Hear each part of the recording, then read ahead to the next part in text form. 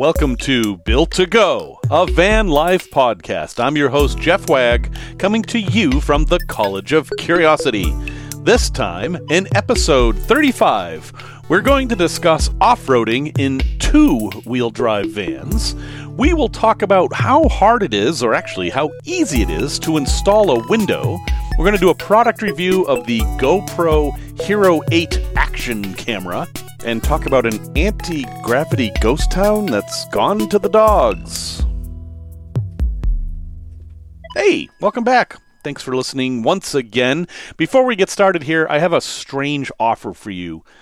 It's a long story, but I have a GoPro code that I can give to one person, and this code is good for 50% off any accessory, not cameras, any accessory at the GoPro store. It's pretty simple. But I only have one, so I can't just give the code out. So the first person who emails me at jeff@builttogo.com, that's built to go with two T's, not one, not three, two T's, I will give you the code. That's it. Very simple.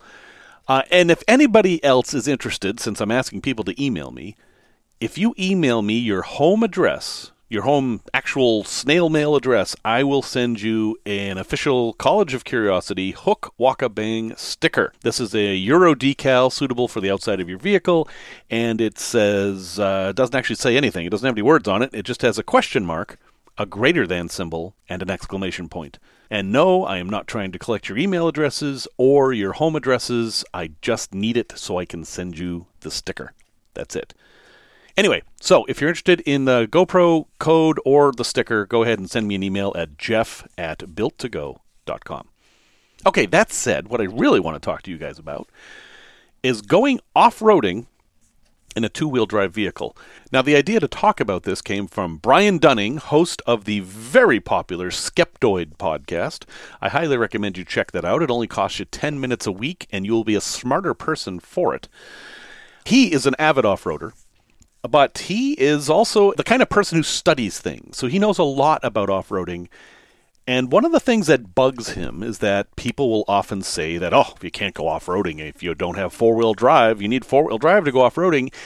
And while four-wheel drive is certainly helpful, it isn't actually near the top of the list of most important things for going off-roading. And that kind of led to me thinking about, hey, I've gone off-roading in my van. Why can't everyone? And I feel like maybe it's just that folks don't know that you can actually do quite a bit with a normal van. So let's talk about the realities of that, what you can feasibly do and what you actually shouldn't do. First off, you have to understand there's two reasons to go off-roading. One is because it's fun. A lot of people just want to head out there and push their vehicle to the limit and climb hills and go over bumps and stuff. That kind of off-road activity I do not recommend for your built-out camper van. Your camper van will take a beating, and I don't necessarily think you want it to. So if you just want to off-road for fun, you might want to actually get a different vehicle for that. But if you want to off-road to actually get someplace, like if there is a patch of unpaved kind of gnarly road between you and where you want to go, then I think you can consider it. But there are some rules and some realities you have to take into account. The first rule, and again, yeah, they're rules, and I'm asking you to do what I say, not what I do, is you should never go alone. Off-roading is an inherently risky activity, and you should always go with someone else. And that someone else ideally will be in a different vehicle, and ideally even more will be in a different vehicle that is super off-road capable. So if you have the choice of going out with somebody with a Jeep or a Land Rover or something like that, do that. But at the very least, travel with somebody else in your own vehicle. And there's basic reasons for this, is you're heading outside civilization here. If you break down out there or you get stuck, you're going to be in a situation where you're going to want someone else with you to help you figure out how to get out of this problem that you're in. The good news is that you're in a camper van, right? So how stuck can you be? I mean, you're going to have water and food and a place to sleep and all that stuff with you. So you're actually better off than somebody who just did this in a Civic. Although maybe you're living in your Civic. I am not here to judge. That said, I often go out by myself. So again, do as I say, not as I do. The next part is to do research. Where are you going? What are the roads like? You can do things like go into Google Maps and do satellite view and trace the route, which I do all the time, but you have to understand that's just a snapshot in time. That doesn't mean that road is going to be like that when you travel on it. But it will give you some ideas, and it's useful, too, to look at a topographical map if you can, and that'll tell you grades and things like how steep things are. Stuff like that. Like, do you have to cross a river? That's a good thing to know. I do not recommend that you ford rivers in your two-wheel drive camper van unless you have made modifications for that. That's more advanced level off-roading, and we're just talking about getting you from point A to point B here.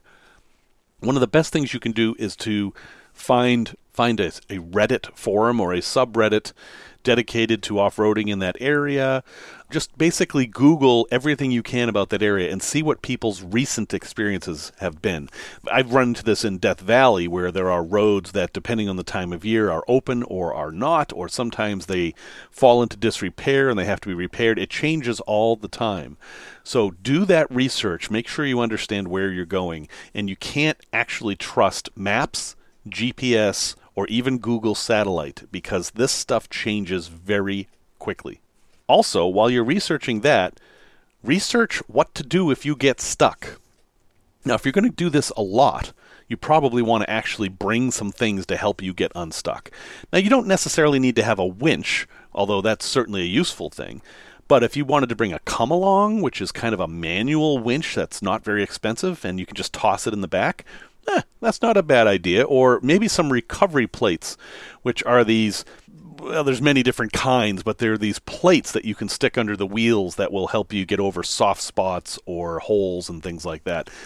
We're not going to get into all that in this podcast, but just know that you should spend some time learning about this stuff, how not to get stuck and how to get out when you get stuck. Those are very important things to know before you venture off-road. But here's some other things that are more important than four-wheel drive for going off-road.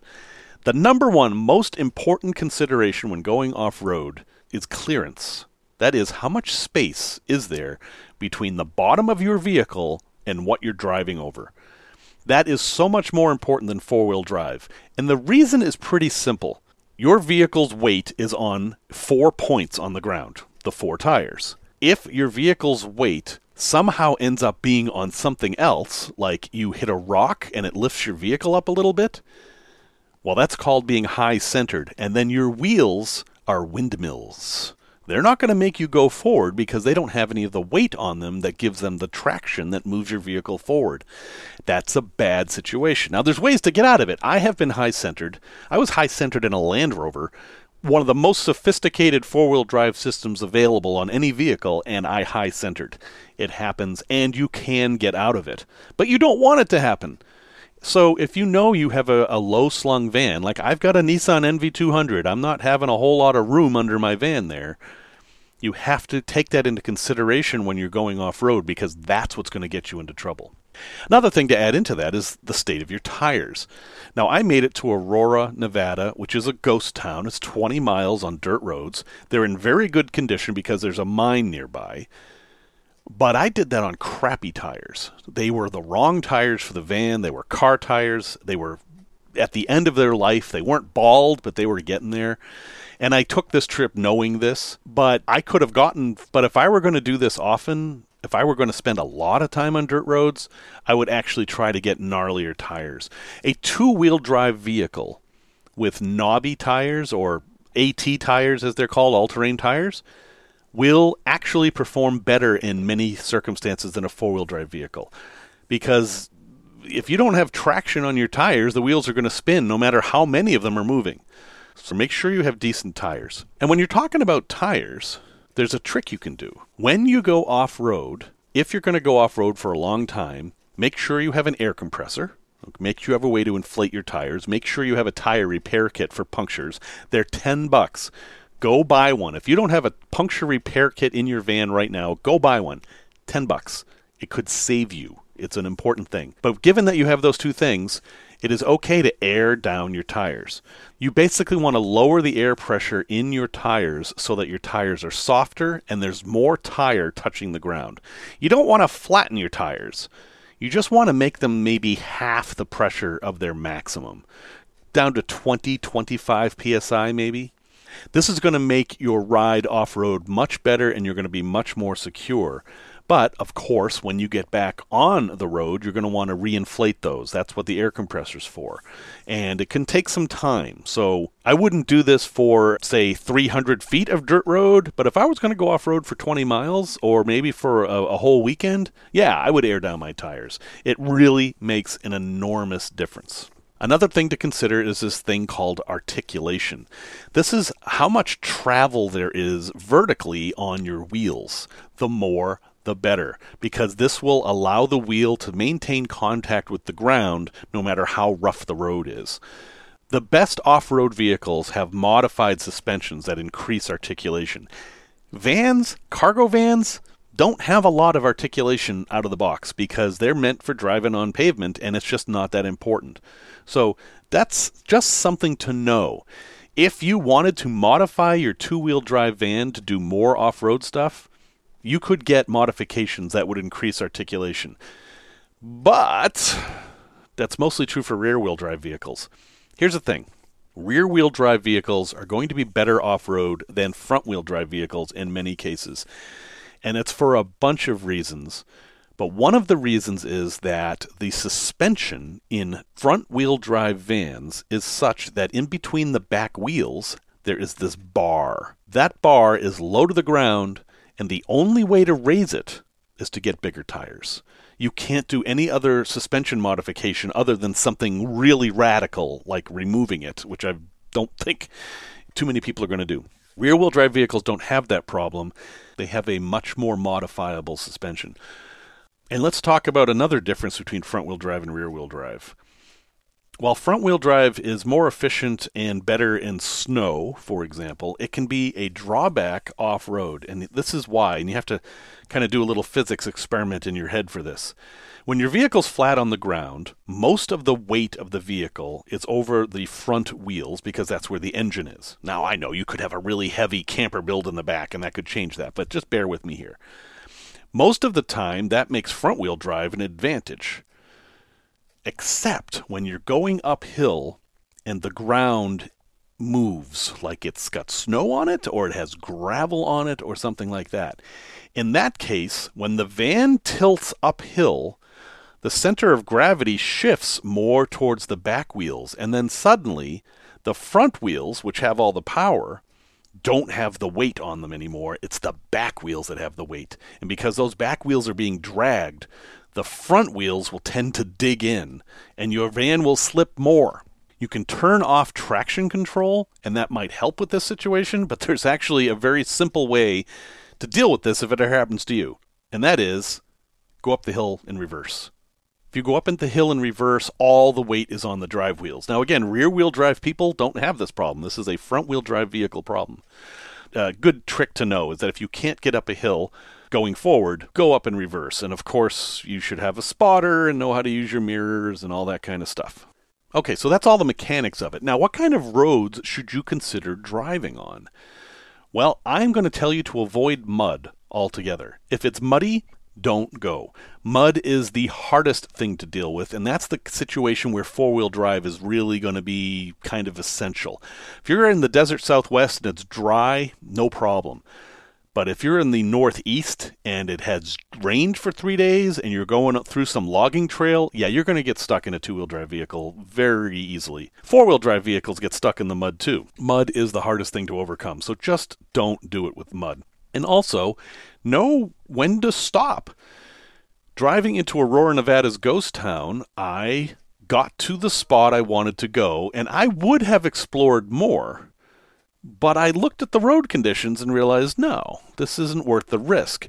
The chances of me getting stuck increased dramatically if I moved forward from the spot where I stopped. So I made the mature, responsible decision that this was as far as I was going to go. I'm disappointed by that. I had, at that moment, wished that I had the Land Rover that I used to own and that I would have driven all over the place there. Or I used to have a six-wheel drive amphibious ATV. That would have been awesome to have there. But I wasn't in that. I was in a Nissan NV200, and that was as far as I was going to go. You have to be willing to say, that's it.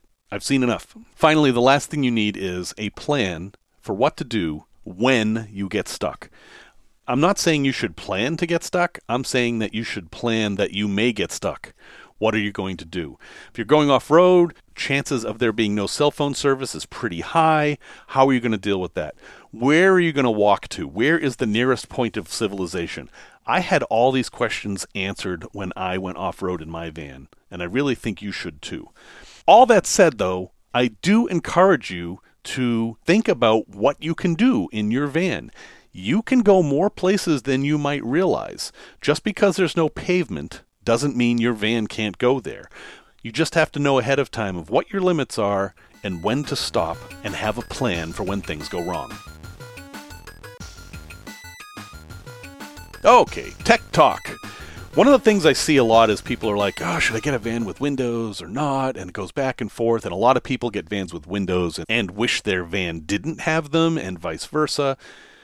So here's my approach to this, and if you know what you want, you can just skip this part, but I think you should get a van with no windows, because there are a lot of advantages to having a van with no windows. It's easier to insulate, it's more stealth, it's more private, and you get to have exactly the windows you want if you want windows. Now think about this, if you get a van that has windows, in many cases those windows don't open. Or if they do open, there's no screens. That's not ideal for a camper. So what you should consider doing is putting in just the windows you want. And it's not hard.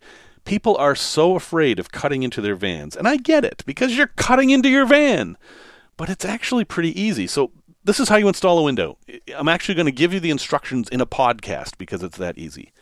Every window you buy is going to come with a template. And if it doesn't, you can just hold up the window to the side of the van and draw around it. That's the hole you need to cut. Now, how do you cut the hole? You first take a drill with a 1/2-inch drill bit. You need the hole to be bigger than the blade on your jigsaw. Drill out all the corners and then use the jigsaw to connect the corners. And then boom, the piece of metal will fall out. Then you cover the edges of your window in this stuff called butyl tape, B-U-T-Y-L, butyl tape. It's kind of like putty. Wrap that around, stuff the windows in the hole, and then screw it tight. I mean, that's basically it. Obviously, you're going to want to do a little bit more research for your specific window, but that's really all there is to it. The butyl tape is essential because it conforms and deforms to every little nook and cranny and keeps water out. And you don't even have to silicone around this or anything if it's on the side of the van. If you do it on the roof of the van, then I do recommend you put some marine sealant around or something like that. There's a bunch of different roof-type sealants that you can use to keep water out. But on the side of the van, the butyl tape is almost always going to be enough. And that's it. And you can get portholes. You can get windows with screens. There's all kinds of windows that you can get. You can get exactly what you want. So, don't be afraid about putting a window in your van. It is easy to do. It's one of the easier things to do. Even though it's scary, even though you're cutting through the side of your van, you can do it. Okay, time for a product review.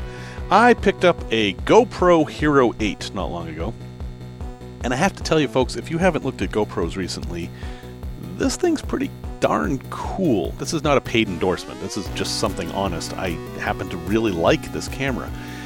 If you've never used a GoPro before, they're meant to be very tough, very high quality cameras that do a few things really well. They do action shots really well, they're very good at stabilization, and they also do time lapses really well. These are both things that for folks who take video of their trips can be useful. They're lousy for portrait photographs. They have really no zoom at all, so if there's a bird flying above, yeah, your GoPro isn't what you're going to want. But for these other things, they're very, very good. Now, I found that the settings of older GoPros are kind of finicky, and it's a little difficult to know exactly what your GoPro is doing. But the new Hero 8, the way they've done the interface on the screen makes this all much simpler, and boy, the thing really works well. Also, they've improved the sound, which is great, and they've got these mods that you can add. For example, there's a media mod, they call it, that your GoPro plugs into, and that adds a front and a rear microphone. So if you're going to use this to narrate, you could talk while the camera was pointing forwards, which in the old days would have meant you were very muted. Now it's going to sound like you're in front of the camera. So all that is great. Here's the thing that really sold me on this thing. There's an experimental firmware that you can install, and it lets you do it lets you do a lot of crazy things, but one of the crazy things it lets you do is have QR codes that line up with your settings. QR codes are those funny little squares with all those dots on it that you take a picture of, and it usually opens a website. In the case of the GoPro, it will change all your settings. That means you can just have a piece of paper that you printed out in your van and just show whichever code you want to your GoPro, and it will have all the settings you want. You can rapidly switch between, say, doing a time lapse to then doing an action shot or whatever without even touching the camera. I think that is pretty darn cool. So, hey, if you have need of an action camera, and here's the thing you may not have thought of, is that if you're going to do any kind of vlogging from inside your van, the lens is naturally super wide. So you'll be able to see the entire inside of your van with the GoPro, rather than just, basically you and your sink or something like that. If you are looking at one of these kind of cameras, I really like the GoPro Hero 8. It is my favorite of all the action cameras I've ever tried. And again, not a paid endorsement. I'm just saying it's a pretty cool thing. Also, it will do Facebook Live now, and there is a new GoPro Plus service that will allow you for, I think it's $50 a year. I might be wrong about that. It will upload all your footage as you take it to the web. So it's like a cloud service just for your GoPro. Anyway, you can check it out. I'll have a link in the show notes, but I think you probably know where you can find a GoPro.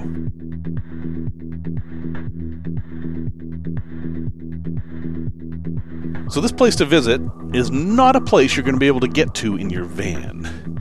You can get to Gloucester, Massachusetts in your van, and then there's a parking area, which I will have a link to in the show notes. And once you park, you must hike. It is you have a mountain bike, you could get there, but you cannot do this in your van, at least not legally. And you will walk through this forest.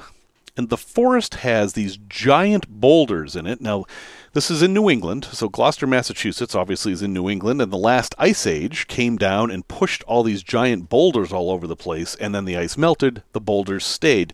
They're called glacial erratics. That's neither here nor there. What's weird about the ones here in this place that is known locally as Dogtown is that a man by the name of Charles Babson carved them with words. And this isn't explained there, so I'm going to explain it to you now.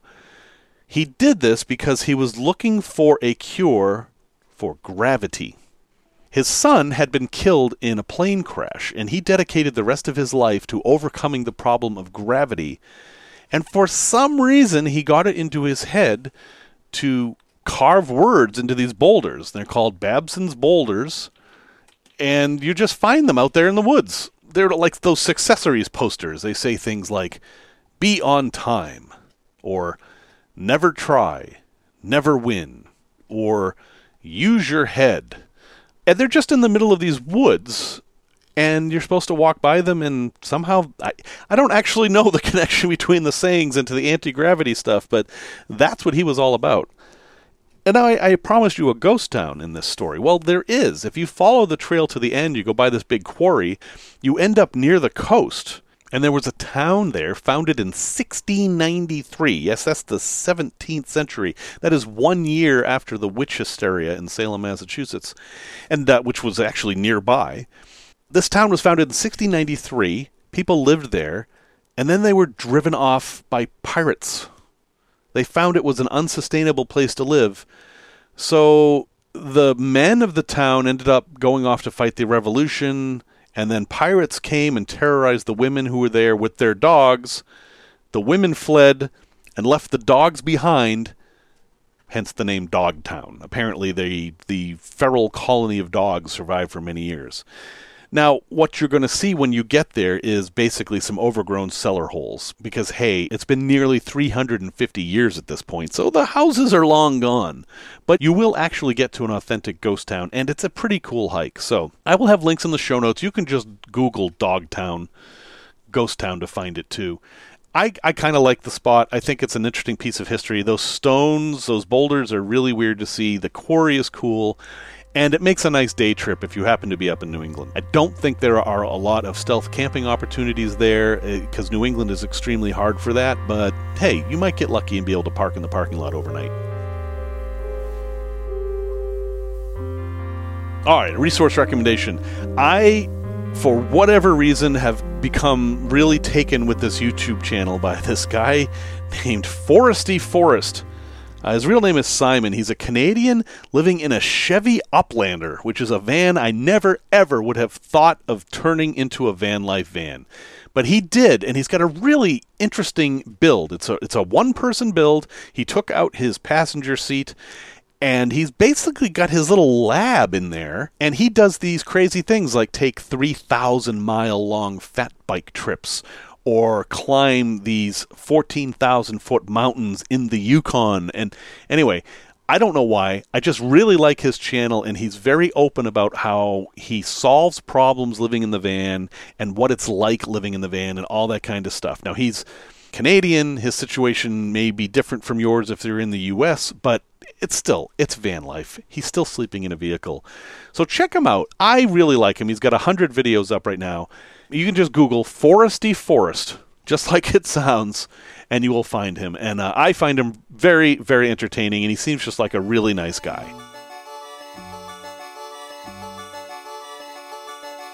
Q&A. Here's an interesting question that comes up a lot, and I've done a little bit of research on this. Obviously, driving drunk is illegal everywhere. Is it illegal to be in your vehicle while drunk?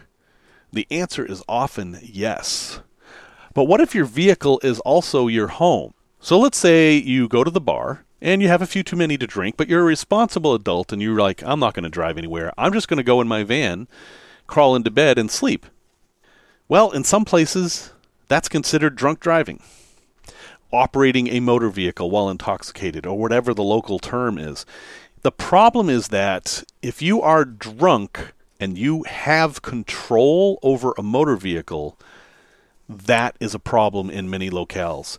It's one of these areas where the law and reality don't quite mesh. I mean, think about it. If you get drunk at home and you go to sleep in your bedroom and you put your keys on the dresser, you are also in control of a motor vehicle. There's nothing stopping you from getting up and driving away. Why is it any different if you're sleeping in the back of the vehicle? Well, apparently legally it is. So what is a strategy you can employ to prevent getting arrested? Well, if you don't have the keys, you are not actually in possession of that motor vehicle, and you might have to fight that in court. But here's a strategy I'm going to propose to you that if you're in this situation, it might prevent you from going to jail. If you are at a bar and you have had too much to drink and you are living in your van, leave your keys in the bar. Give them to the bartender, have them put them in the cash register. Hopefully they're friendly. You go out, sleep in the van, lock yourself in the van, and then in the morning or in the afternoon or whenever the bar opens, you can go and retrieve your keys. That way, if anything happens, the cops knock on your door, you can explain that to them. I think any reasonable police officer would consider that you are being as responsible as you can be. But again, it's always risky. The safest thing you can do is simply not drink. And it gets even worse than this, I'm afraid. In some locations, if you have alcohol that you can reach from the driver's seat, that's also citable. Or if you even have alcohol in your van at all, that's citable. In some cases, it's just when you have an open bottle of alcohol. But hey, that half bottle of wine that you started last night that's in the fridge, that might be illegal.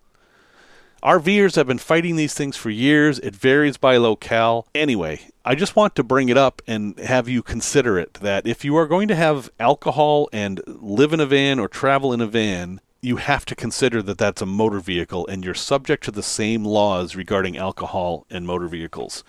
I know it's not a great answer. I know it prevents these impossible situations in some cases. But that's the reality. Society is not set up to support people living in vans. And, well, it looks like things are actually getting worse on that score. Okay, folks, thanks for listening to this episode 35. If for any reason you want to get a hold of me and suggest something or yell at me or complain or whatever the heck you want to get a hold of me for, you can always find me at builttogo.com. Music, as always, is by Simon Wagg, aka Sir Mooge. And until next time, remember, a mind that is stretched by a new experience can never go back to its old dimensions.